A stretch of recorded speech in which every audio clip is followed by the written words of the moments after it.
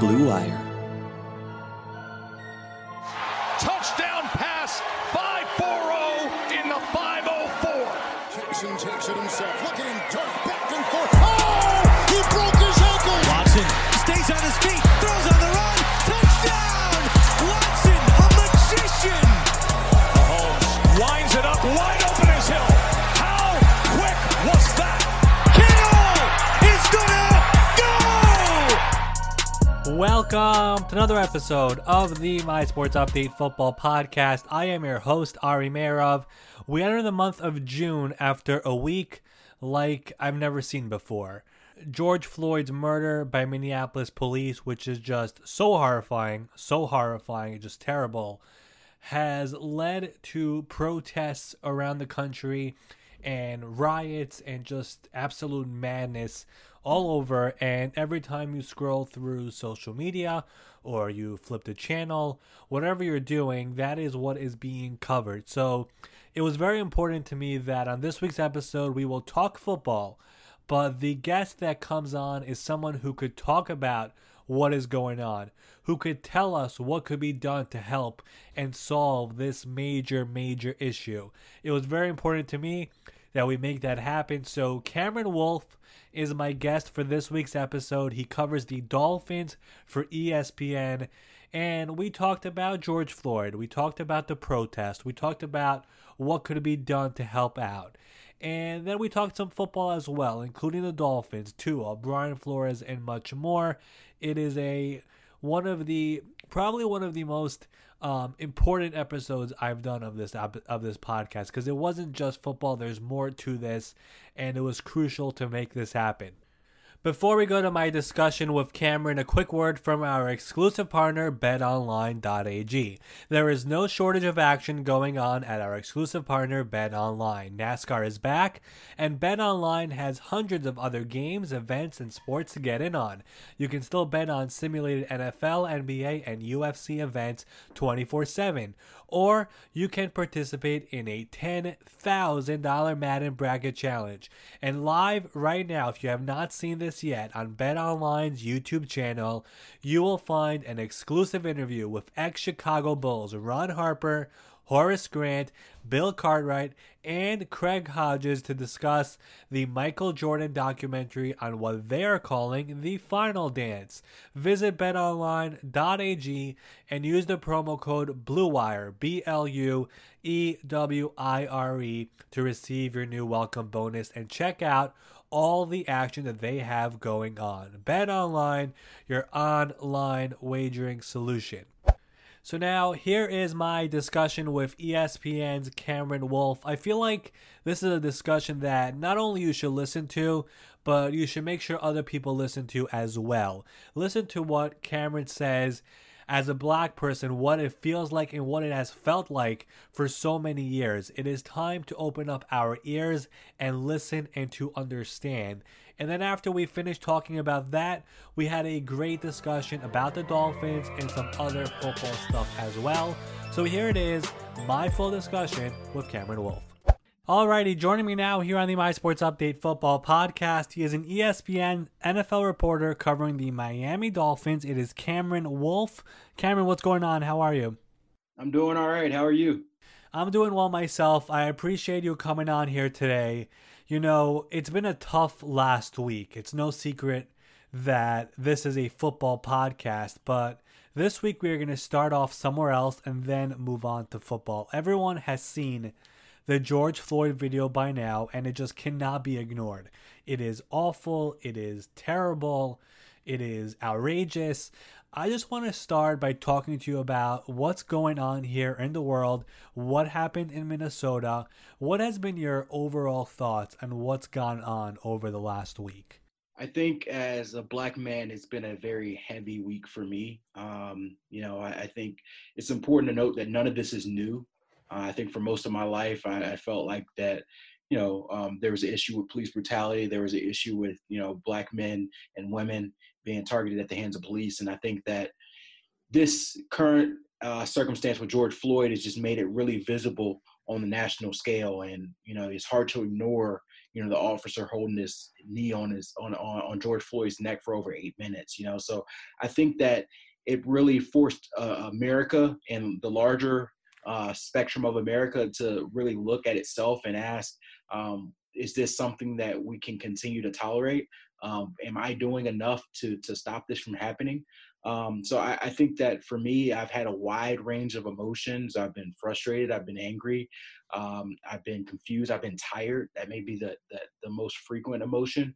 Because like I said, this is not new. This is something that kind of reminds me of 2016, when that summer we had, multiple killings of Black men by police officers, within a week. And I think that nothing has got better. And, I think a lot of times as a Black man and as a journalist, I have to kind of weigh both of those things, and that, my job asks me to provide an escape for people to talk about sports. But as a Black man this week, I haven't felt like escaping or writing about sports very often. So I've had to grapple with that. And I know this country, we've seen a lot of people speaking out about this incident and preaching, a need for change and a need for action. My hope is that when this story kind of dissipates from the news, as it typically does in cycles, that people will still have that same desire, because a lot of people have this same, desires and feelings 4 years ago, and here we are again. So I think my general hope and prayer is that, we'll actually see the change that we've been hoping and praying for and asking for so long. Yeah, for me, the way this has gone, and you're right, it's not just this week, it's been going on for a long time, but I've realized there are times to talk, there are times to speak, there are times when we have to listen. And when we start listening, we start learning. And I'm listening now. I've been listening over the last week, and I'm going to continue to listen. But what has to be done to get past this? What has to be done for people in the country to understand what is going on in regards to race relations? You covered the Dolphins. Kenny Stills and Albert Wilson, they kneeled during the anthem to raise awareness. I do feel like people are starting to wake up a little bit, but what else do you feel has to be done here? That's very interesting. I think an important element is what you just mentioned, listening. But my main thing, and I've kind of told this to some of my, friends and people who may not understand exactly what I've been dealing with. I've had a lot of white friends reach out to me this week and ask how I'm doing. And I told them it was really appreciated, because that listening and that care is something that is very important, because I think a lot of times Black people, when stuff like this happens and we feel alone, we feel like it's only our fight. So I think that, one is listening, one is caring, one is jumping in as well, and knowing that this is an American fight and not just a Black fight. And I think the larger scale of race relations, I think it comes down to the group of people who are largely not affected by it have to be wanting change, for change to particularly happen. I think in these circumstances, you typically have extreme groups from both sides. You have people who are adamant against this, and they preach about this on a daily basis, and they are very vocal, and it doesn't matter if it's visible on video or not. They are against police brutality, and they hate it, and they say it every chance they get. And then you have people who make excuses and say that, this guy probably did something wrong, or, maybe the police had a reason, or this, and they're always defending the actions and saying there's no way that this person, just got killed because he was Black. But I think there's a larger group in the middle, I don't know what that percentage is, but a larger group of Americans who feel uncomfortable talking about race, feel like it's not their place to discuss when things happen. They'd rather stay silent and let the facts stay in place. And I think that for people to understand and for people to actually create change, those people who typically remain silent have to realize that, they have a voice. And, those are the people that can help race relations, when you realize that, hey, it's not enough just to not be racist. You want to be anti-racist. And there's a difference between the two.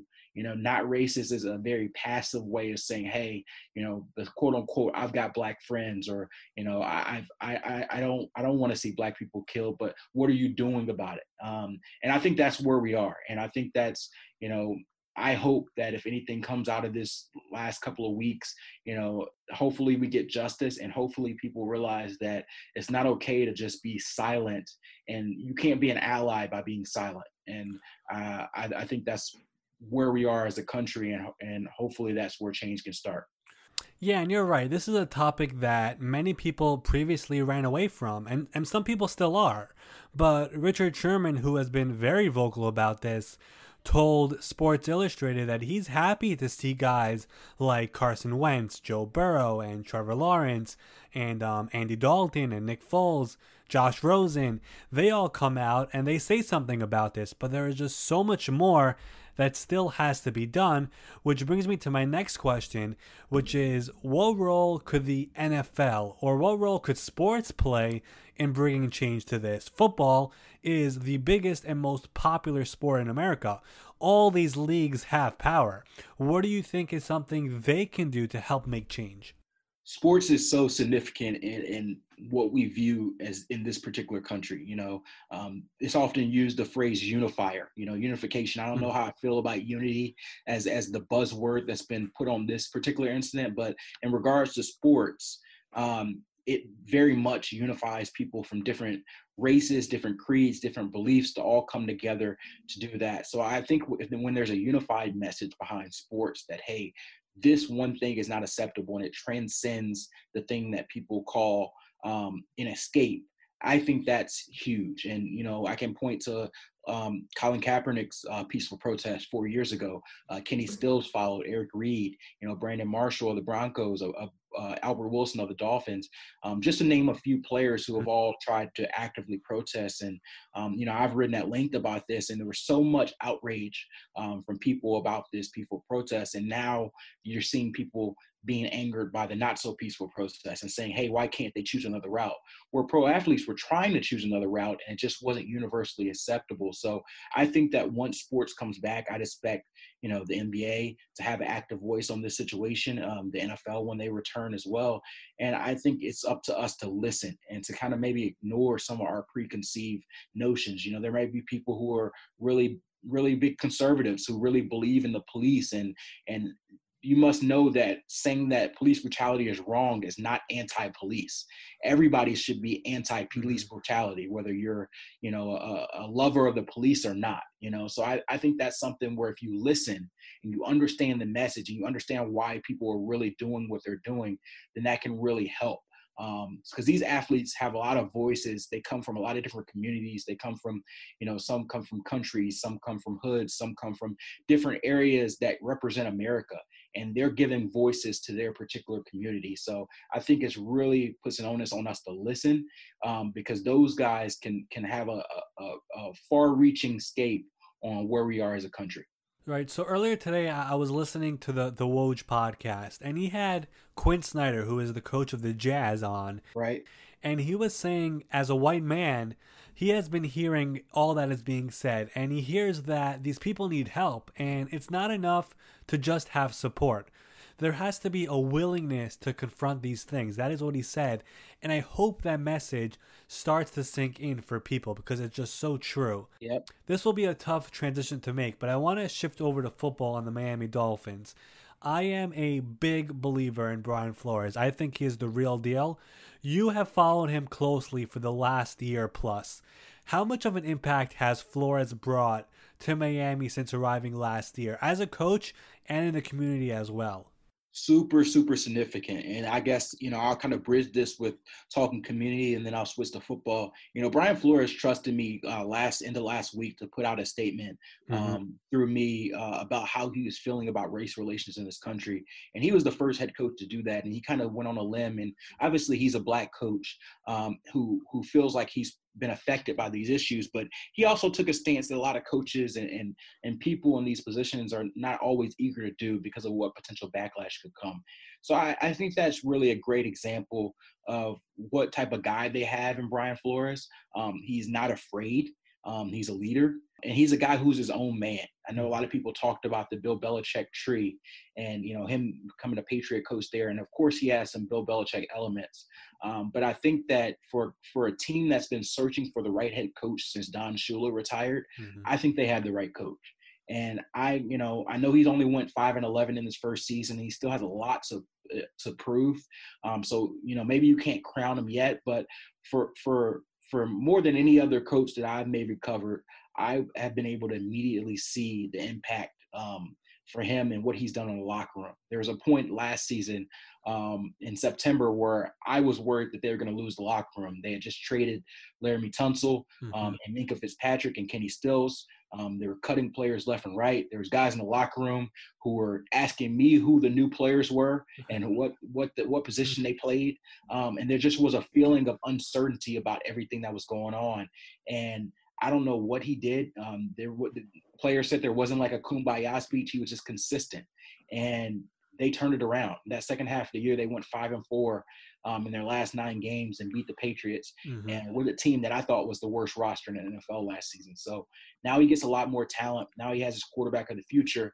And I think the Dolphins can check off one box and say that, as a man and as a coach, they have the right guy in Brian Flores. Yeah, you mentioned they went 5-11 last year. I thought that was really impressive considering the roster that they had. And you also mentioned Flores in the community. Just today, I saw videos of him and Chris Greer loading groceries into trunks of vehicles for those in need. I love what he's done and what he's doing for the Dolphins. They have a bright future there. You mentioned the quarterback. It's Tua, drafted number 5 overall. It's, of course, been a different offseason where we really don't know what's going on. We really can't get to see him much. But what are the early impressions of Tua from coaches and players so far? Oh, man. Miami loves Tua Tagovailoa. I did a Future article a couple weeks ago before everything got chaotic about Tua, and it was on the premise of him becoming potentially the Dolphins' biggest star since Dan Marino. And, that's something where Marino retired 20 years ago, and there's been a lot of really good players who've been here before. But I don't know if any of them have had the potential and the potential star power that Tua's had before even taking a snap on the field. He hasn't even touched Miami yet. He's still in Alabama training and rehabbing while all these Zoom meetings have come on. And he immediately becomes the face of the Dolphins. And, I had a conversation with Dwayne Wade about Tua, and he told me something that, still sticks with me. And he said, this is a Dolphins town. The Heat did all they can do to, kind of wrestle that away for a while. But if the Dolphins get this right, if Tua gets this right, then it's going to be Dolphins town. And then he went on to say that he feels like, if Tua can win and do something that other quarterbacks for him can't do, then he can easily become the next face of South Florida sports. And that's a place that D Wade had for probably the last 15 years before he retired. So there's a lot on the plate for Tua. One thing that really benefits him is that he seems to be a really humble guy, a guy who has a really strong work ethic, a guy who people love to play with. Nick Saban raved about him. We saw him since he was a freshman coming off the bench and winning that national championship game. He has it. So, he's going to have a lot to prove once he gets on the field, to prove that he can't just run off his college ability. But he has a special factor that makes a lot of people believe that he's going to be the guy that leads them out of mediocrity. So from what I've heard, he's been getting along well with his teammates. I know he's been contacting guys via text and calls. Given that the social distancing period is going on, he hasn't got to meet a lot of guys in person.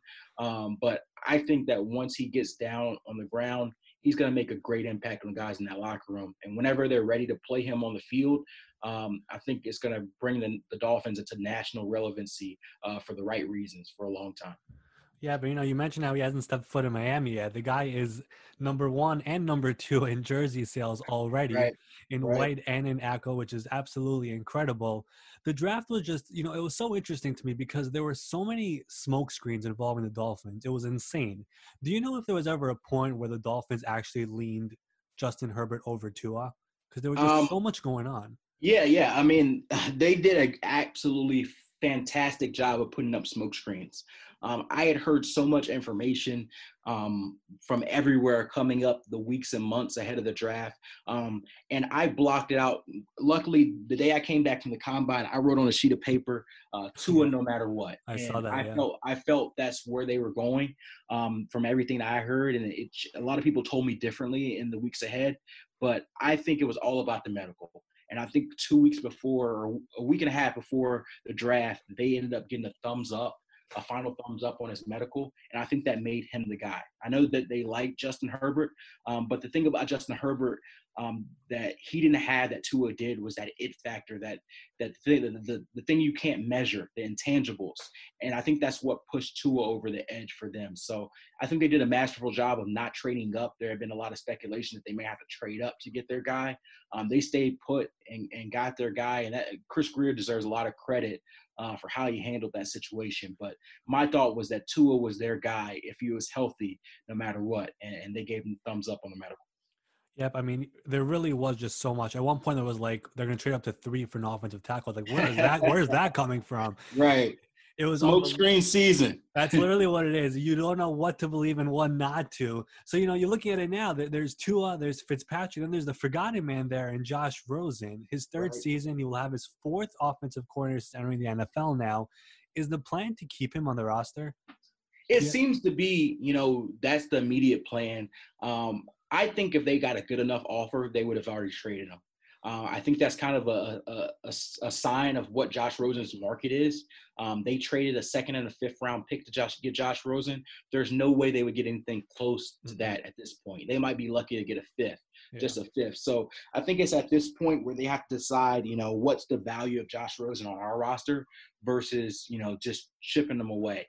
And, I think it all comes down to, like, what is their plan for Tua? If he's going to end up redshirting part or all of the season, then Josh Rosen makes sense to keep as a backup for Fitzpatrick, so you don't have to force Tua into action early. But if Tua comes out in training camp and he looks like he's ready to play day one, then maybe there's less of a need for a third quarterback that's going to be inactive, and maybe you just ship him away for whatever you can. The interesting element I'm looking out for is, what does Josh Rosen say? What does he want? Does he want to force his way out? Does he ask for a trade? There's no clear way for him to play into Miami. Fitz is there in the immediate future. Tua is the long-term answer, and he's just kind of stuck there. So maybe he could develop under Chan Gailey, but I think if he hopes to be a long-term starting quarterback, which it seems that he does, he's going to have to get traded at some point. So I do think that before it's all said and done, Josh Rosen will be traded. It's just when is the question. Yeah, I mean, that really is the only thing that makes sense considering what the Dolphins have. Now that Tua is there, Fitzpatrick is still there, I would expect the same thing. I want to flip over to the defense quickly because from what it looks like, Brian Flores is all in and really loves his cornerbacks. They signed Byron Jones to that massive deal in free agency. Xavier Howard is still there on a massive deal. They draft Noah Igbenogany in the 1st round. Were you surprised that they used a 1 on a cornerback instead of another position? Yeah, I definitely was. I think that was probably the biggest surprise of the draft for me. Everything else kind of went as expected. I think that was just a situation where the player and the fit just was perfect for what they wanted, and they kind of ignored positional value. It's funny, as fans, we always tell our teams, don't draft for need, draft for need. And then once a team doesn't draft for need, you're like, why did we draft another corner?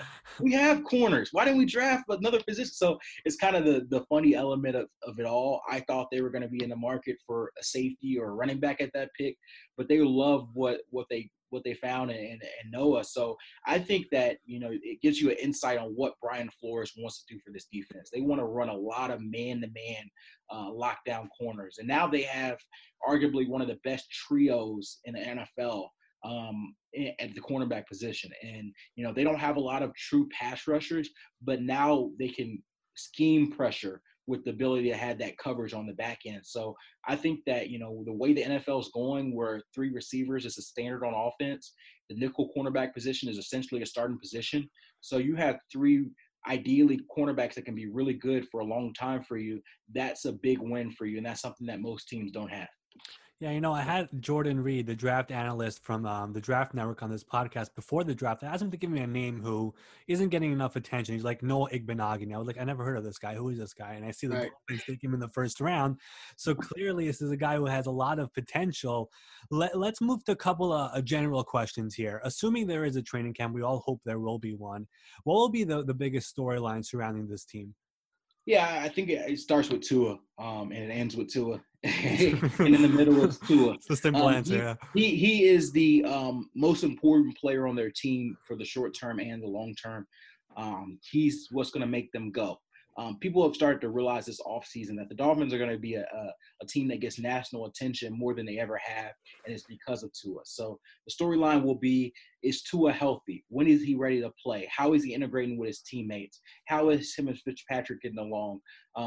Everything about Tua will be discussed up until training camp. And, there will be some general conversation about, fans in the stands and whether the season goes on and things that are talked about around the NFL. But particularly with the Dolphins, there will be nothing bigger than Tua and everything around Tua. Everything is still being done virtually, obviously. And I got the sense that coaches and GMs actually enjoy doing the draft at home, being with their kids. We all saw Brian Flores and his 2 boys, which was awesome. Have you heard anything that players and coaches have taken away from being at home that they will implement to future years when things are back to normal?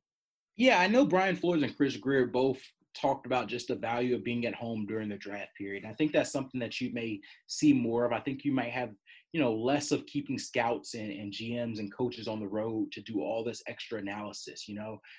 If the draft results go the way they hope they go, then there could be an argument made that maybe there's too much over analyzing in the draft. And maybe we can do more from home. Maybe we can effectively use Zoom and some of these other platforms to be able to do some interviews, to be able to do all the stuff that we feel like we have to fly elsewhere to do. So I think you may see coaches, even during the season saying, hey, we don't need to be at the office till 10 p.m. We can stop at 5 and do a couple meetings from home if we need to. So I think you're going to just see people be a little bit more hands-off in the amount of time that's needed to have a successful football season. I think there's always a fear of you're not working hard enough. And I think this offseason taught people that you can work hard while being in front of your computer and not necessarily being at the facility or traveling places. So I think that's one thing that coaches and even players will be able to take away is that, there are different ways to work hard. Yeah, but something that fans don't get to see is just how much work general managers and coaches do during the offseason, during the season. We're talking about 16, 17, 18-hour days sometimes preparing for a game, getting ready for the draft or whatever it is. And Bob Quinn, the Lions general manager, he said to reporters, I believe, after the draft, that we could be productive at home. We don't have to be in the office all the time. And I do think that is something that will change once we get back to normal. Let's wrap this up with a quick 5. I'll do 5 questions. Try to keep it short. You could expand if you want to. Right. And we're going to go back to Tua for number 1. Considering the hip, considering the offseason we are in, do you think Tua redshirts in year 1? My hope is that he does. I wrote a column saying that he should. Ultimately, I do think that he plays a few games this year, even though I don't think that should be the best route for them. Number 2, last week I put out a tweet of my 5 most underappreciated players in the NFL. I had Chandler Jones, Levante David, Ryan Ramczyk, Keenan Allen, and Tre'Davious White. You have anyone you think should be added to that list? Someone who doesn't get the attention he deserves? Kevin Byard, the safety out of Tennessee. I think he is arguably the best safety in the league. And I think too often he's not in that conversation. He can do a lot on the field of coverage and in the box. I think that he's one of the best 75 players in the league, and he's definitely not spoke of in that respect enough. That's a good one. I'm actually putting together a list on my site of more than 5 players who are underappreciated or underrated. I think I'm going to add Kevin Byard. I don't think he's on there yet. Number 3, who was your favorite football player to watch growing up? Brian Dawkins. I grew up an Eagles fan, so Weapon X was definitely my favorite player to watch. I enjoyed everything about it. I played safety growing up, and I really wanted to be like Brian Dawkins. Unfortunately, I had none of the skill that he had. A lot of us don't have the skill that he had. Number 4, back to the Dolphins. A player on this Dolphins team that people might not know, but they should start keeping an eye on. Ooh, that's a good one. Or someone who doesn't get the attention. Let's put it like that. That might have been a tougher question, yeah. So, okay, let's go here then. Eric Rowe, the they moved him from cornerback to safety last year, and he quietly had a really good season. He played for the Eagles and the Patriots, and he never really found his right position. And they use him as a tight end eraser, and he's a guy who I think is going to end up being one of their better players on defense this year in year 2 of that scheme. And he's a guy that I think you'll hear more of his name in 2020. Right. I believe he got an extension this offseason as well, right? Yes, he did. Okay, last one here. And something that I've realized with this podcast is since I started it, that I have a bunch of young listeners who want to be involved in sports. What would be one piece of advice for those type of people?